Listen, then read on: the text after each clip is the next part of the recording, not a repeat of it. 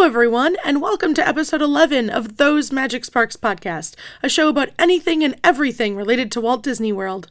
On today's show, Rachel and I explore some urban legends and false factoids related to Disney World, and even a shout out to a story from Disneyland. So stick around and settle in. We have some fact-checking to do here on Those Magic Sparks.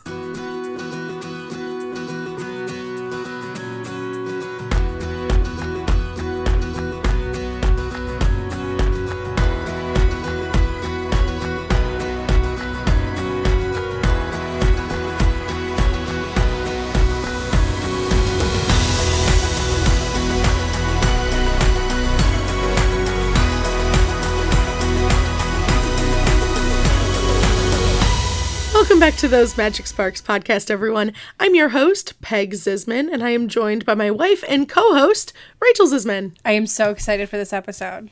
Oh, good. I'm glad. So before we jump into the aforementioned urban legend stories, I wanted to highlight a story that I'd stumbled across a while ago. My cousin-in-law? Is that a thing? Yeah. Right? Maybe that's what second cousins are? I don't really know. I don't know. No, what a wait, second cousins is. are like your cousin's kids. Cousin-in-law. Sure, yeah. So I have several cousins named Joe, and of course I do. And one of them married a wonderful person named Carrie, and I endearingly refer to her as my cousin-in-law. Anyway, They have a son, and for his 8th birthday, they threw him an Epcot-themed party. Uh-huh. It was the cutest thing ever. I know, like, We're how cool obsessed is with that? it. Oh, loved it. Yes. Yes, so I want to go over some of the finer details with you, because this was really impressive. It was really impressive and cool. All of the kids at the party received park maps from actual Disney World, specifically from the Food and Wine Festival. I'm curious if they just lifted a whole bunch of those. They did. They must have, yeah. Yeah.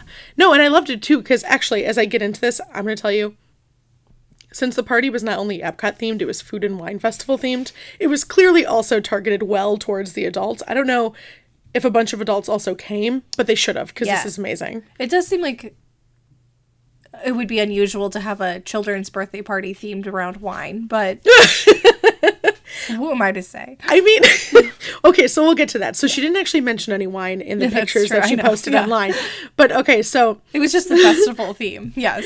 So all the kids got actual maps of So Epcot cute. from the Food and Wine Festival. They also all received World Showcase passports to mark off which of the country's pavilions at the party they had visited. I know. So cute. Yes, every country was represented with like a snack or dessert type food traditionally eaten in that country. Italy had pizzelles. I really liked that. Cute. Uh-huh. I love it. And Carrie was quite clever, actually, I think, in representing also parts of Future World, because she had the land and seas pavilions. So the seas, there was like a shrimp cocktail. That's amazing. We're eating the fish. And then in the land, they had fruits and veggies trays. Aw. Yes. And then I was like, oh my God, this is extra clever. You know Club Cool, the place where you can sample all the different sodas from different parts of the world? Yes. She had a Club Cool where kids could all try different sodas. Oh my gosh. And they were like, of course, like basic American sodas, but Right. still super cute. And then the main dish of the day was a taco bar to represent the Mexico pavilion. And then The best just to pavilion. Yes. tie the whole like we are at a Disney park experience together, all of the kids got to wear magic bands. Oh. I know. Oh my gosh. I know. Like, sure, they probably can't do anything, but like, but that's not the point. The point is that the kids are having a really good time and like getting into a Yes. theme of like make-believe, and also it sounds like healthy too. Right. I wish I could have gone to this party. I know, and I hope that secretly there was some wine, because I feel like there needs to be. Also, I didn't include this in my notes, but I did see that there was a cake that was themed like Remy, because the Ratatouille mouse is like, Oh, that's so cool. yes, was kind of like the mascot of the Food and Wine Festival, and so his cake was Remy, Oh. and it was really well done. I did see that. Yeah, Yeah, that's cute. There's a lot of fondant. Right? Made it out to make the Remy itself. It was like It would have had to have been. Yeah, it was really cool. I don't know how else they would have made that. I know. I just gotta say, like, short of actually going to Orlando to visit Epcot, this has to be one of the coolest Disney-themed party like, that a kid could possibly, or even an adult, Yeah. could, like, hope for. Well, I think it's interesting because a lot of people might go general Disney Yes. it might be Mickey Mouse themed or Frozen themed or something like that. But Where you get the plates and the napkins and maybe some party favors, and that's kind of it. yes, and it's more a decoration theme, and this Yes. is a really Experience. cool, it's an experience, and it's a really cool theme to the activities that they did. And how clever that it wasn't Magic Kingdom, it was Yes. Epcot, which often, so many people who, in my opinion, are not actually that knowledgeable about Disney World, but think they are, because they've gone, are like, well, I don't think Epcot's actually for kids. Lies. Epcot is totally a great park for kids. You do have to do a little bit of digging. If you're hung up on just going on rides and that's your only thing, Sure. there's still plenty of great rides. But in terms of the educational value and accessibility, I mean, The edutainment in Epcot Yes. is so on another level compared to any of the other parks, I think. if you're a family that in any way appreciates taking your kids to museums, that sort of thing, like, and you find some level of, my kid can have a lot of fun learning, and even there's plenty of stuff you can do that involves no learning, like Frozen Ever After. Yeah. I think all of those things are just so beautifully intertwined within the two parks of Epcot. And it's are. moving more, I think, in some ways away from edutainment, but not entirely. It still has a level of, Yeah. you can add IPs and still get something out of it educationally. Like, we haven't done Turtle Talk with Crush, but from what I've learned, there is a level of education that comes with that. And certainly the ride, that Nemo and Friends had some level of, like, learning about the ocean afterwards. And then it dumps you into, like, an actual aquarium. Which is super cool. I know. And there's tons of learning to be done there. I felt so excited going there with you as adults. And I was like, one day when we have kids, I can't wait to do this.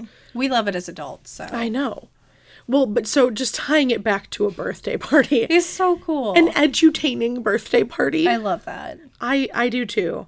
So props to my cousin-in-law, Carrie, and her family. Really, really well done. Crushed it And- on this super cool birthday Yeah, right? experience. All the points to whatever house you represent. Yes. Yes, so cool. Okay, now let's jump into those urban legends. I'm so excited. Yes. The first one that I wanted to talk about is the arguably most famous of all Disney urban legends, which is that Walt has been cryogenically frozen. There are so many people who actually think that Walt's body upon his death was completely frozen in the hopes that it would not at all decay, and so that one day when science and technology had found a way to cure his ailments, he could be Sure. brought back. I'm not even sure that actually exists. The technology I don't think exists to do that. No, well, nowadays there is the technology to actually freeze your body Really? without it deteriorating or decaying. Wow. Right, but, like, there's not a lot of cures for the things that have killed people heretofore, so Did that exist in the 1960s when he that's died? unclear to me. I don't think so. The things that I was reading, and I read several articles, said that now there is this technology, but at the time there was not. So, or implied that at the time there was not. That would make sense.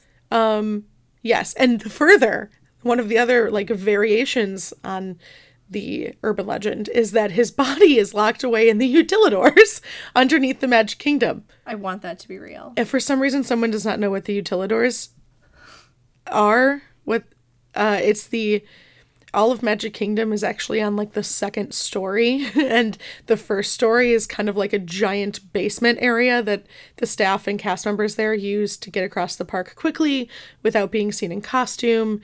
It's a way for them to move trash quickly and kind of out of sight, so you're not just seeing a person pushing around a really ugly cart Part of full of garbage. And so they're saying, and we've been down there as part of a tour, and they're saying that his body's down there. Down there somewhere. It's absolutely not. I don't think so. My first thought is Florida is an area where there are a lot of hurricanes and therefore potential power outages. And so I feel like at least in Florida it wouldn't be the place to store I hadn't even thought of that. a giant human body refrigerator You know where it or would be? freezer. Where? The Midwest. The Midwest. We just have no actual problems. Yes. And, he was born in the Midwest and raised-ish in the Missouri, Midwest, I so maybe know. that would be his thing. Marceline. So I want to talk a little bit about what actually happened to him and where this urban legend originated from. Didn't he just die of a regular cause? Oh, no, he did, yeah. Yeah. Oh, okay. No, but still the urban legend was that upon before his that. death, Okay. he wanted to be frozen. All right. No, Okay, he didn't just so tell me volunteer about his it. tribute. Tell me No. about it. So claims, and I got this actually from Snopes.com, quote, claims about Disney's interest, specifically in being cryogenically frozen, come primarily from two of the more recent Disney biographies, Robert Mosley's 1986, so recent in the grand scheme of things, but I'd say still pretty old. Anyway, Robert Mosley's 1986 effort, Disney World, and Mark Elliott's 1993 entry, Walt Disney, Hollywood's Dark Prince. Both books have been... Dark Prince, you say? Indeed. Both books have been largely discredited for containing numerous factual errors okay. and undocumented assertions, rendering them rather untrustworthy as sources of reliable background material. Oh, good to know. Okay. So that's where they came from. And that's where the whole rumor came from, or... And it's not, and I assume most people who know this rumor at no point even heard of these books, it's more a matter of when you read something super interesting, you immediately want to tell people. Right. I think it's just become part of kind of Disney lore at this point, too. Mm-hmm. And then the internet happened, so everyone just likes to... And there's like no meme. fact-checking happening there at all. Right. Sure. That's why I rely so heavily on Snopes. Yeah, right. Interesting. Uh-huh. And so then I dig a little bit deeper into Snopes to figure out why this actually is not true. Because what is true is that Walt's body is cremated. And here are the details. Okay. Walt Disney publicly stated himself 10 years prior to his death that he wished not to have a funeral, which explains why he didn't have a public funeral. Okay. Disney family members have confirmed that Walt's wish was to be cremated. Disney's death certificate shows that he was cremated 2 days after his death. The name, license number, and signature of the embalmer appearing on the death certificate are those of a real embalmer who was employed at the Forest Lawn Mortuary at the time.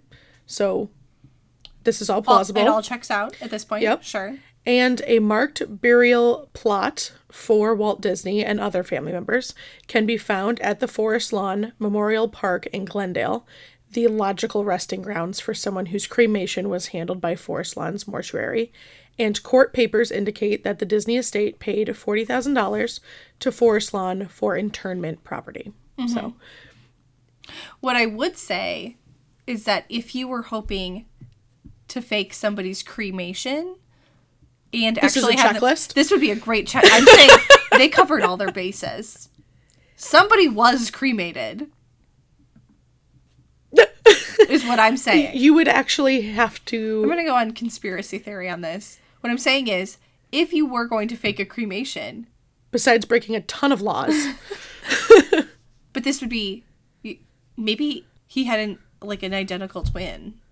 That's why he was so productive. For context, we recently watched A Simple Favor, and I think this is where Rachel's getting her ideas. Or it could have just been anyone who was cremated. Uh-huh. Any white guy could have been cremated. And...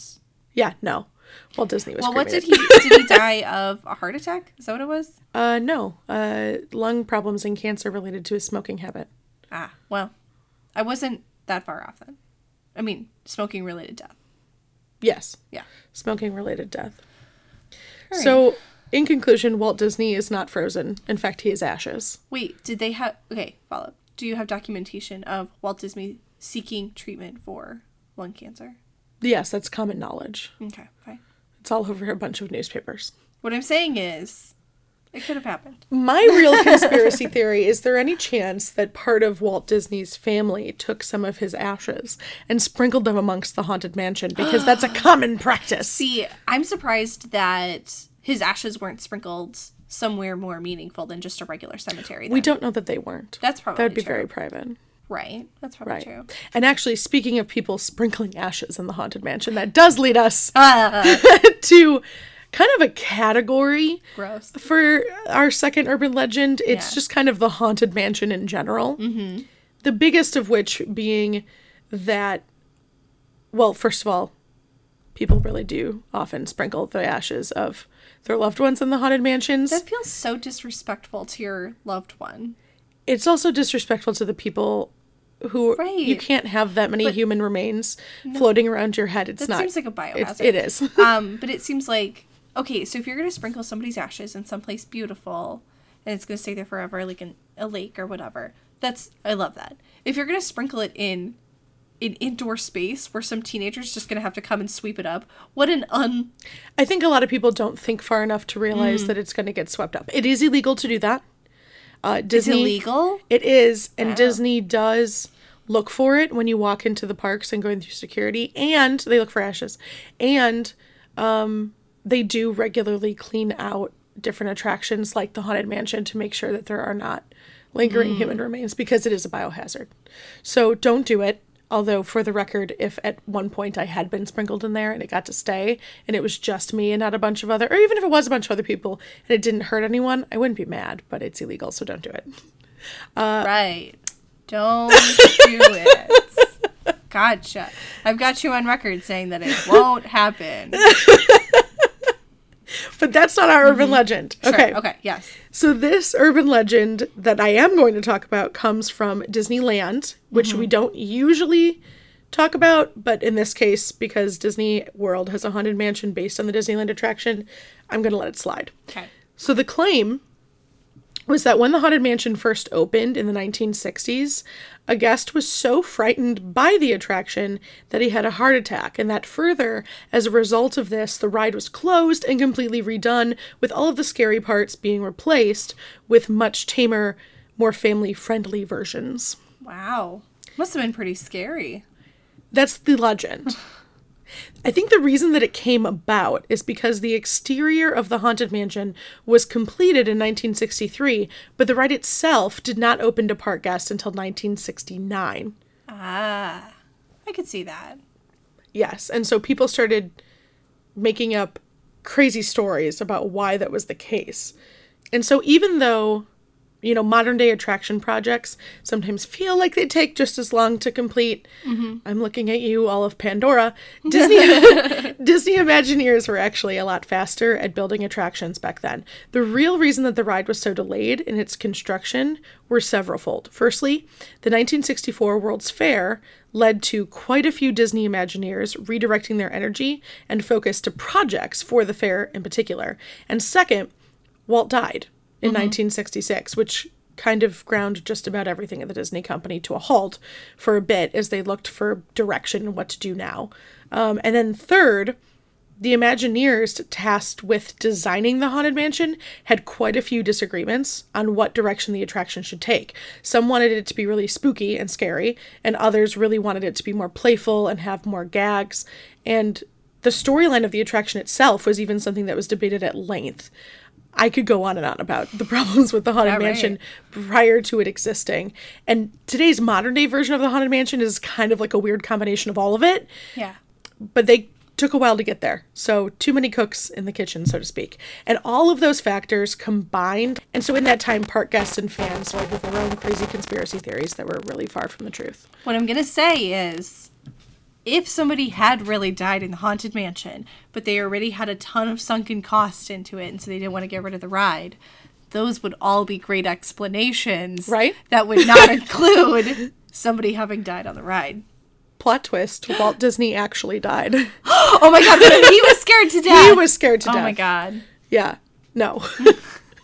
I will say, the Haunted Mansion is sort of its own thing, and it doesn't really have the same connection to IPs, or even, it's got a lot more storyline than a lot of other stories, or than a lot of other rides. And so, because if you think about the Seven Dwarfs Mine Train, there's not a ton of storyline that happens. It's just characters are there, and so creating a whole different narrative and everything that goes along with it, I could imagine taking so much longer than some of the other things that they had done. And so maybe people were surprised by how long the project took. And it seems like a logical explanation. And when you look at, you go from the ballroom scene to the graveyard scene, and it feels like a totally different ride. It's in some ways. And so you can definitely see the reflection. Going from like, the first half of the ride is designed to be more eerie and spooky and unsettling. And then after you go through the seance, that ballroom scene when you start to see the materializing spirits is when the ride shifts more to its gag, character-based storylines. And so, ultimately, the ride ended up taking on just about everything that people kind of wanted. I mean, even the Museum of the Weird Designs that came about early on in the design stages got used in things like the wallpaper, which is so iconic now.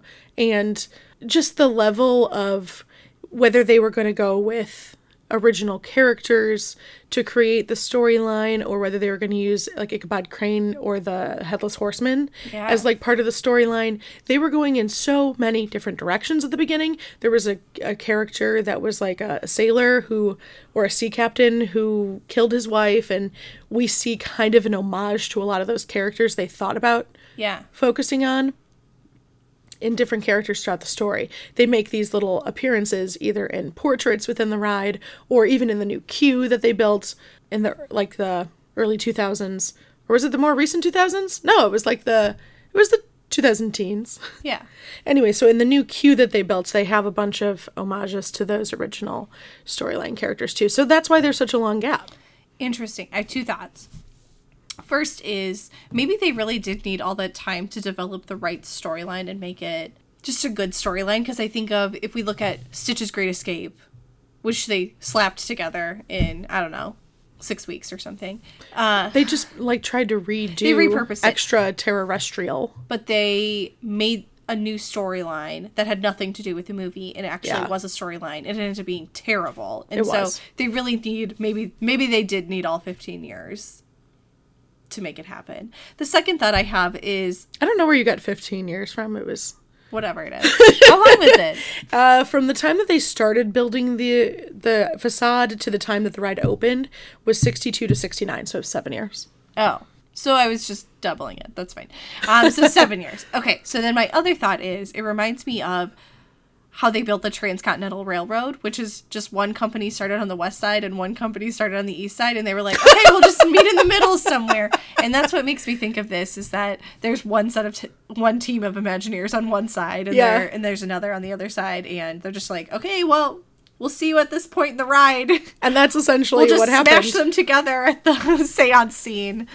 And the attractions as they currently stand have a very loose storyline. Like, there is something to it. Sure. And the implication is actually that we all become the 1000th ghost in the final scene where we get thrown into the graveyard.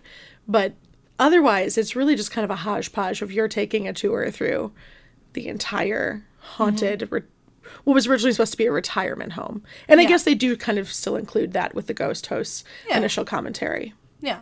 There's room for 1,000. There's room for just one more. They built this to be exactly 1,000-person house. No bunking up. Related to the Haunted Mansion, a common and absolutely false fun fact that many park guests like to share with one another is the claim that Walt's image makes an appearance on the ride. On the Haunted Mansion ride, in the cemetery scene, you see a quintet of singing busts or singing heads. The second bust from the left is, like that bee-headed one that it looks like it's broken. The falling one, sort of. Yeah. Exactly. A lot of people think that bust looks like Walt Disney, so they assume that it is him. And in fairness, it does look like him a little bit, but a smidge. And Disney, I will say, in fairness, Disney is kind of known as a company to hide quite a few hidden Mickeys and Easter eggs throughout its parks, its movies, everything. It pays a lot of homage to itself. So that would be in character with what Disney as a company often does within its own designs. However, I would agree, yeah. However, that is not Walt Disney. Given the timeline, that seems really disrespectful for them to do. Like, they recorded He died while they were making this. And they're like, yeah, throw him in there. Which makes it plausible that it could have been him if he had wanted to do it. But maybe. It's not him. And they would have also had to have stuck with that idea the whole time. And I don't know that the singing beheaded ghost came prior to his death. But the person that they're referring to that they think looks like Walt is Thurl Ravenscroft, and he's the guy that does the voice of Tony the Tiger. What a name, though. I know, right? Thurl Ravenscroft. Thurl Ravenscroft. Sounds like a literary character. It does. Thurl Ravenscroft is the voice of Tony the Tiger, and he's also the dude that sings "You're a Mean One," Mr. Grinch. I didn't know that. Yeah, he just has a really deep voice. So that really is his voice singing the deep part, and that really is his face. No part of it is Walt. So, fascinating. Fun fact. And then the last, I guess, I don't know if it's an urban legend. It's more of like what is a fun fact and is often mistold, and I am guilty of having mistold it. I know. Not recently. So you're correcting this for everyone else. Oh, wait, so not recently. It's not. No, I've known this am I going to learn something new? No, but the first time you and I did this attraction together, I gave you the wrong fun fact. Right. Oh my God, I'm excited now. Yes. Is it about, wait, let me guess. Is it about Pirates of the Caribbean? No, it's about the stretching room. Oh, okay. The stretching room. Something totally different. Okay. At the part of the stretching room where, like, you see the portraits literally stretching up and you reveal that, like, the girl in the pink dress is actually, you know, like, standing like above a crocodile and stuff. That scene, the ghost host says something like, "Is this room actually stretching? Ha, ha, ha. Or is it just your imagination?" I used to think it's an elevator, and that's because it is an elevator, but only at Disneyland.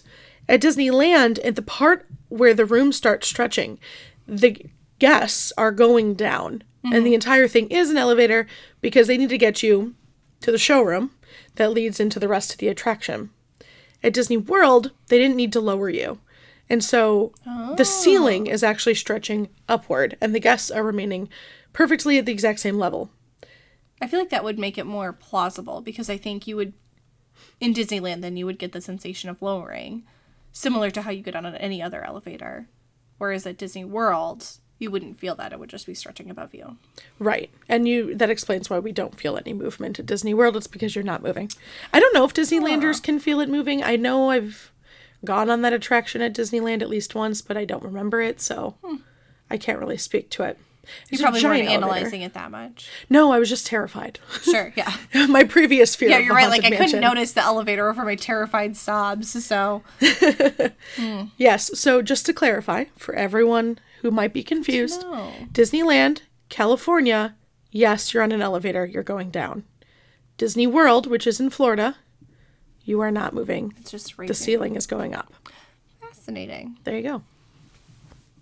Last but not least, my favorite urban legend that we are going to cover is River Country was closed because of a brain-eating amoeba. I could believe this. Yes. Well, it sounds plausible. It's so swampy and gross in Florida. I could imagine that. Part of it is 100% true, and part of it's 100% false. Wow. The part that's true is that in 1980, an 11-year-old boy from New York died of a brain-eating amoeba after vacationing at Disney World and swimming at River Country. That is true. The amoeba is one that's found in Florida freshwater lakes. And in this boy's case, the amoeba entered through his nose and attacked his nervous system and brain, according to a doctor's report in the Lakeland Ledger newspaper. That's so sad. From 1980. Yes, that's horrifying. True. Somebody really did. Actually, this boy really did get a brain-eating amoeba from River Country at Disney World. Died. Okay. Yep. Was it from River Country? Yes. Or, okay. Yeah, there's no catch there. Oh. It really is as horrifying as it sounds. That's horrible. Yes. Wait, didn't they have chlorine or anything in the water? That doesn't make sense. I'll get to that. Oh, okay. Okay. Wait, was chlorine not invented yet? I don't know. For pools? I don't know. Here are the important things to consider. Actually, maybe something you didn't know is that River Country wasn't essentially a pool so much as it was using water from Bay Lake. Ew. Yeah, but we'll get to what it did to Disney treated the water. Okay. So since 1962, there have been only 138 known cases of this particular amoeba affecting a human, making it fairly rare in the grand scheme of things. Super rare. Right. It's actually apparently far more common that someone could have drowned at River Country than to have contracted this amoeba. Oh, yeah, that makes way more sense. Mm-hmm. So, or even like slip and fall sort of situation. Totally. Way more likely than even this. Yes. Yeah. Okay. Yes. So even though this death is tragic and super legit, it is not the reason that River Country closed. In fact, the death occurred over 20 years before River Country closed, never to reopen. I feel like it's at this point where I should actually clarify what River Country is, because there could be quite a few Disney fans who don't know. River Country was a third water park at Disney World. When was it built? That's a really great question. I'm not entirely sure. Was it like there were two others and then this is the third one that joined the family, or was it the first one? It was the original, and actually based on the fact that Disney World opened in 1972 and this brain-eating amoeba thing happened in 1980, it opened shortly after, I think, Disney World itself came to be. It was kind of an extension of Wilderness, the campground area and the hotel, and it was the original water park at Disney World. It filtered in actual water from Bay Lake, and then after it, Disney created Blizzard Beach and Typhoon Lagoon, and both of those do not use Bay Lake water. They use the same kind of water you get at a traditional theme park. Right. The treated, kind of like tap water or whatever that's been treated. Sure. Yes. Okay. So now we know what River Country is. River Country also closed in 2001 to never open again. So that's like 21 years later. So not... Yeah. So that's quite a long time after this kid died. So that's important to keep in mind. Disney reported that it had a thorough water treatment program for the water that River Country used. So even though River Country used Bay Lake water, the water was filtered via a barrier that went between Bay Lake and River Country, and then that water went through treatment before it reached guests in the water park. Okay. So it wasn't totally all natural water, but it really was going for a this is as wildernessy as we can give you in an amusement park sort of vibe. Yeah. And I'm sure there's standards that they have to meet and stuff like that. I would hope so. Although back then, who knows? Who knows what happened back then? Wild west of public safety, apparently. No seatbelts. Yeah, no seatbelts, something like that. Yeah, interesting. Uh-huh. Do you want to know what actually caused it to shut down? Probably just that it wasn't solvent anymore. And it was old? Oh. Not because it was old. Oh, okay. Think about what year it closed. 2001. Specifically, it closed in September of 2001. September 11th? Mm-hmm. So why would that cause it to close down, though? That's confusing. I will explain. So what actually caused River Country to shut down was the drop in American tourism that occurred after the attacks on September 11th. River Country closed before the 9/11 attacks in early September for its regular seasonal schedule. Oh. So it was fall, it closed. Right. That makes sense. Okay. But then, after the 9/11 attacks, staffing it back up again in the spring of 2002 became one of the things that Disney put on hold as it tried to cut costs after a dramatic drop in attendance to Disney theme parks. Park hours were limited, certain restaurants and attractions ceased operation, Port Orleans French Quarter Resort closed completely, and the construction that had been ongoing at Pop Century also stopped. This was the time when Pop Century was being built, and that's where you and I often stay, which, as you would know, ultimately ended up leading to the construction of Art of Animation on the other side of Hourglass Lake. And that's why the decades go from only the 1950s to the 1990s. They had originally planned to build the aughts and the teens and all of those moving forward, but they couldn't because they didn't have the funds to do it after the 9/11 attack. So they stopped building Pop Century, and then when it came time that they had enough money to continue building, they just decided to change the theming of that other side of Hourglass Lake and made it Art of Animation. Oh. And that's what we have now. Interesting. I guess that does make sense that if they were considering what things should be cut, probably the oldest, I have to assume that the oldest water park is probably the one that gets the least foot traffic or people are probably as invested in going to. It also had the smallest capacity of the three. Yes. So it's probably more cost effective to open a larger park because you don't have to staff it with quite, it wouldn't be a duplicate set of staff in the same way. It's better bang for your buck. If you're going to pay staff members, make sure it's to support a large number of cast members, or of guests. Because you would need more lifeguards and people working concession stands and stuff like that. But you would need fewer managers and people working at the ticket booths and stuff like that than doubling it. That's interesting. Okay. So originally the goal Disney had was to open River Country after a certain amount of time. Like they wanted the close to be temporary. Closing that they were anticipating. Yes, they had actually reached out to lifeguards and said, you know, our goal is to open this and have it fully functioning again in summer of 2003. Okay. So that wouldn't have been too long of a close. The problem is guest demand never quite justified Disney opening that third water park. So it did continue to operate Blizzard Beach and Typhoon Lagoon, but it didn't bother going back to River Country. And so as summer of 2003 came and went, the abandoned River Country really did begin to deteriorate to the point of no longer being worth the renovation prices to reopen it. Because the longer they kept it closed, the more it actually started falling apart, and it was already old. And so now you're looking at, is this even worth fixing? And Disney decided, no. It isn't. And so it laid. Like, interesting. Abandoned in plain sight. Creepy. A lot of, what do they call them? Urban explorers?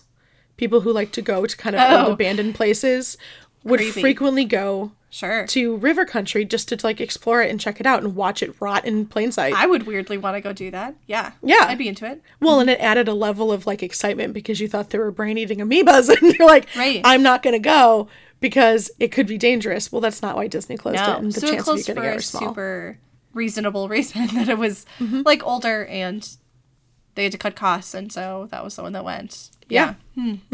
Interesting. And then this story basically ends with last year. Disney finally tore down the remains of the old water park and has begun building something new. And you don't know this, so I'm going to tell you now. What is it? In October of this past year, Disney announced that they would be building a nature-inspired hotel on the site called Reflections, a Disney Lakeside Lodge. Ooh, I'm into it. And it's scheduled to open in 2022, which is the same year as Disney World's 50th anniversary. Aw, I like that. Yes.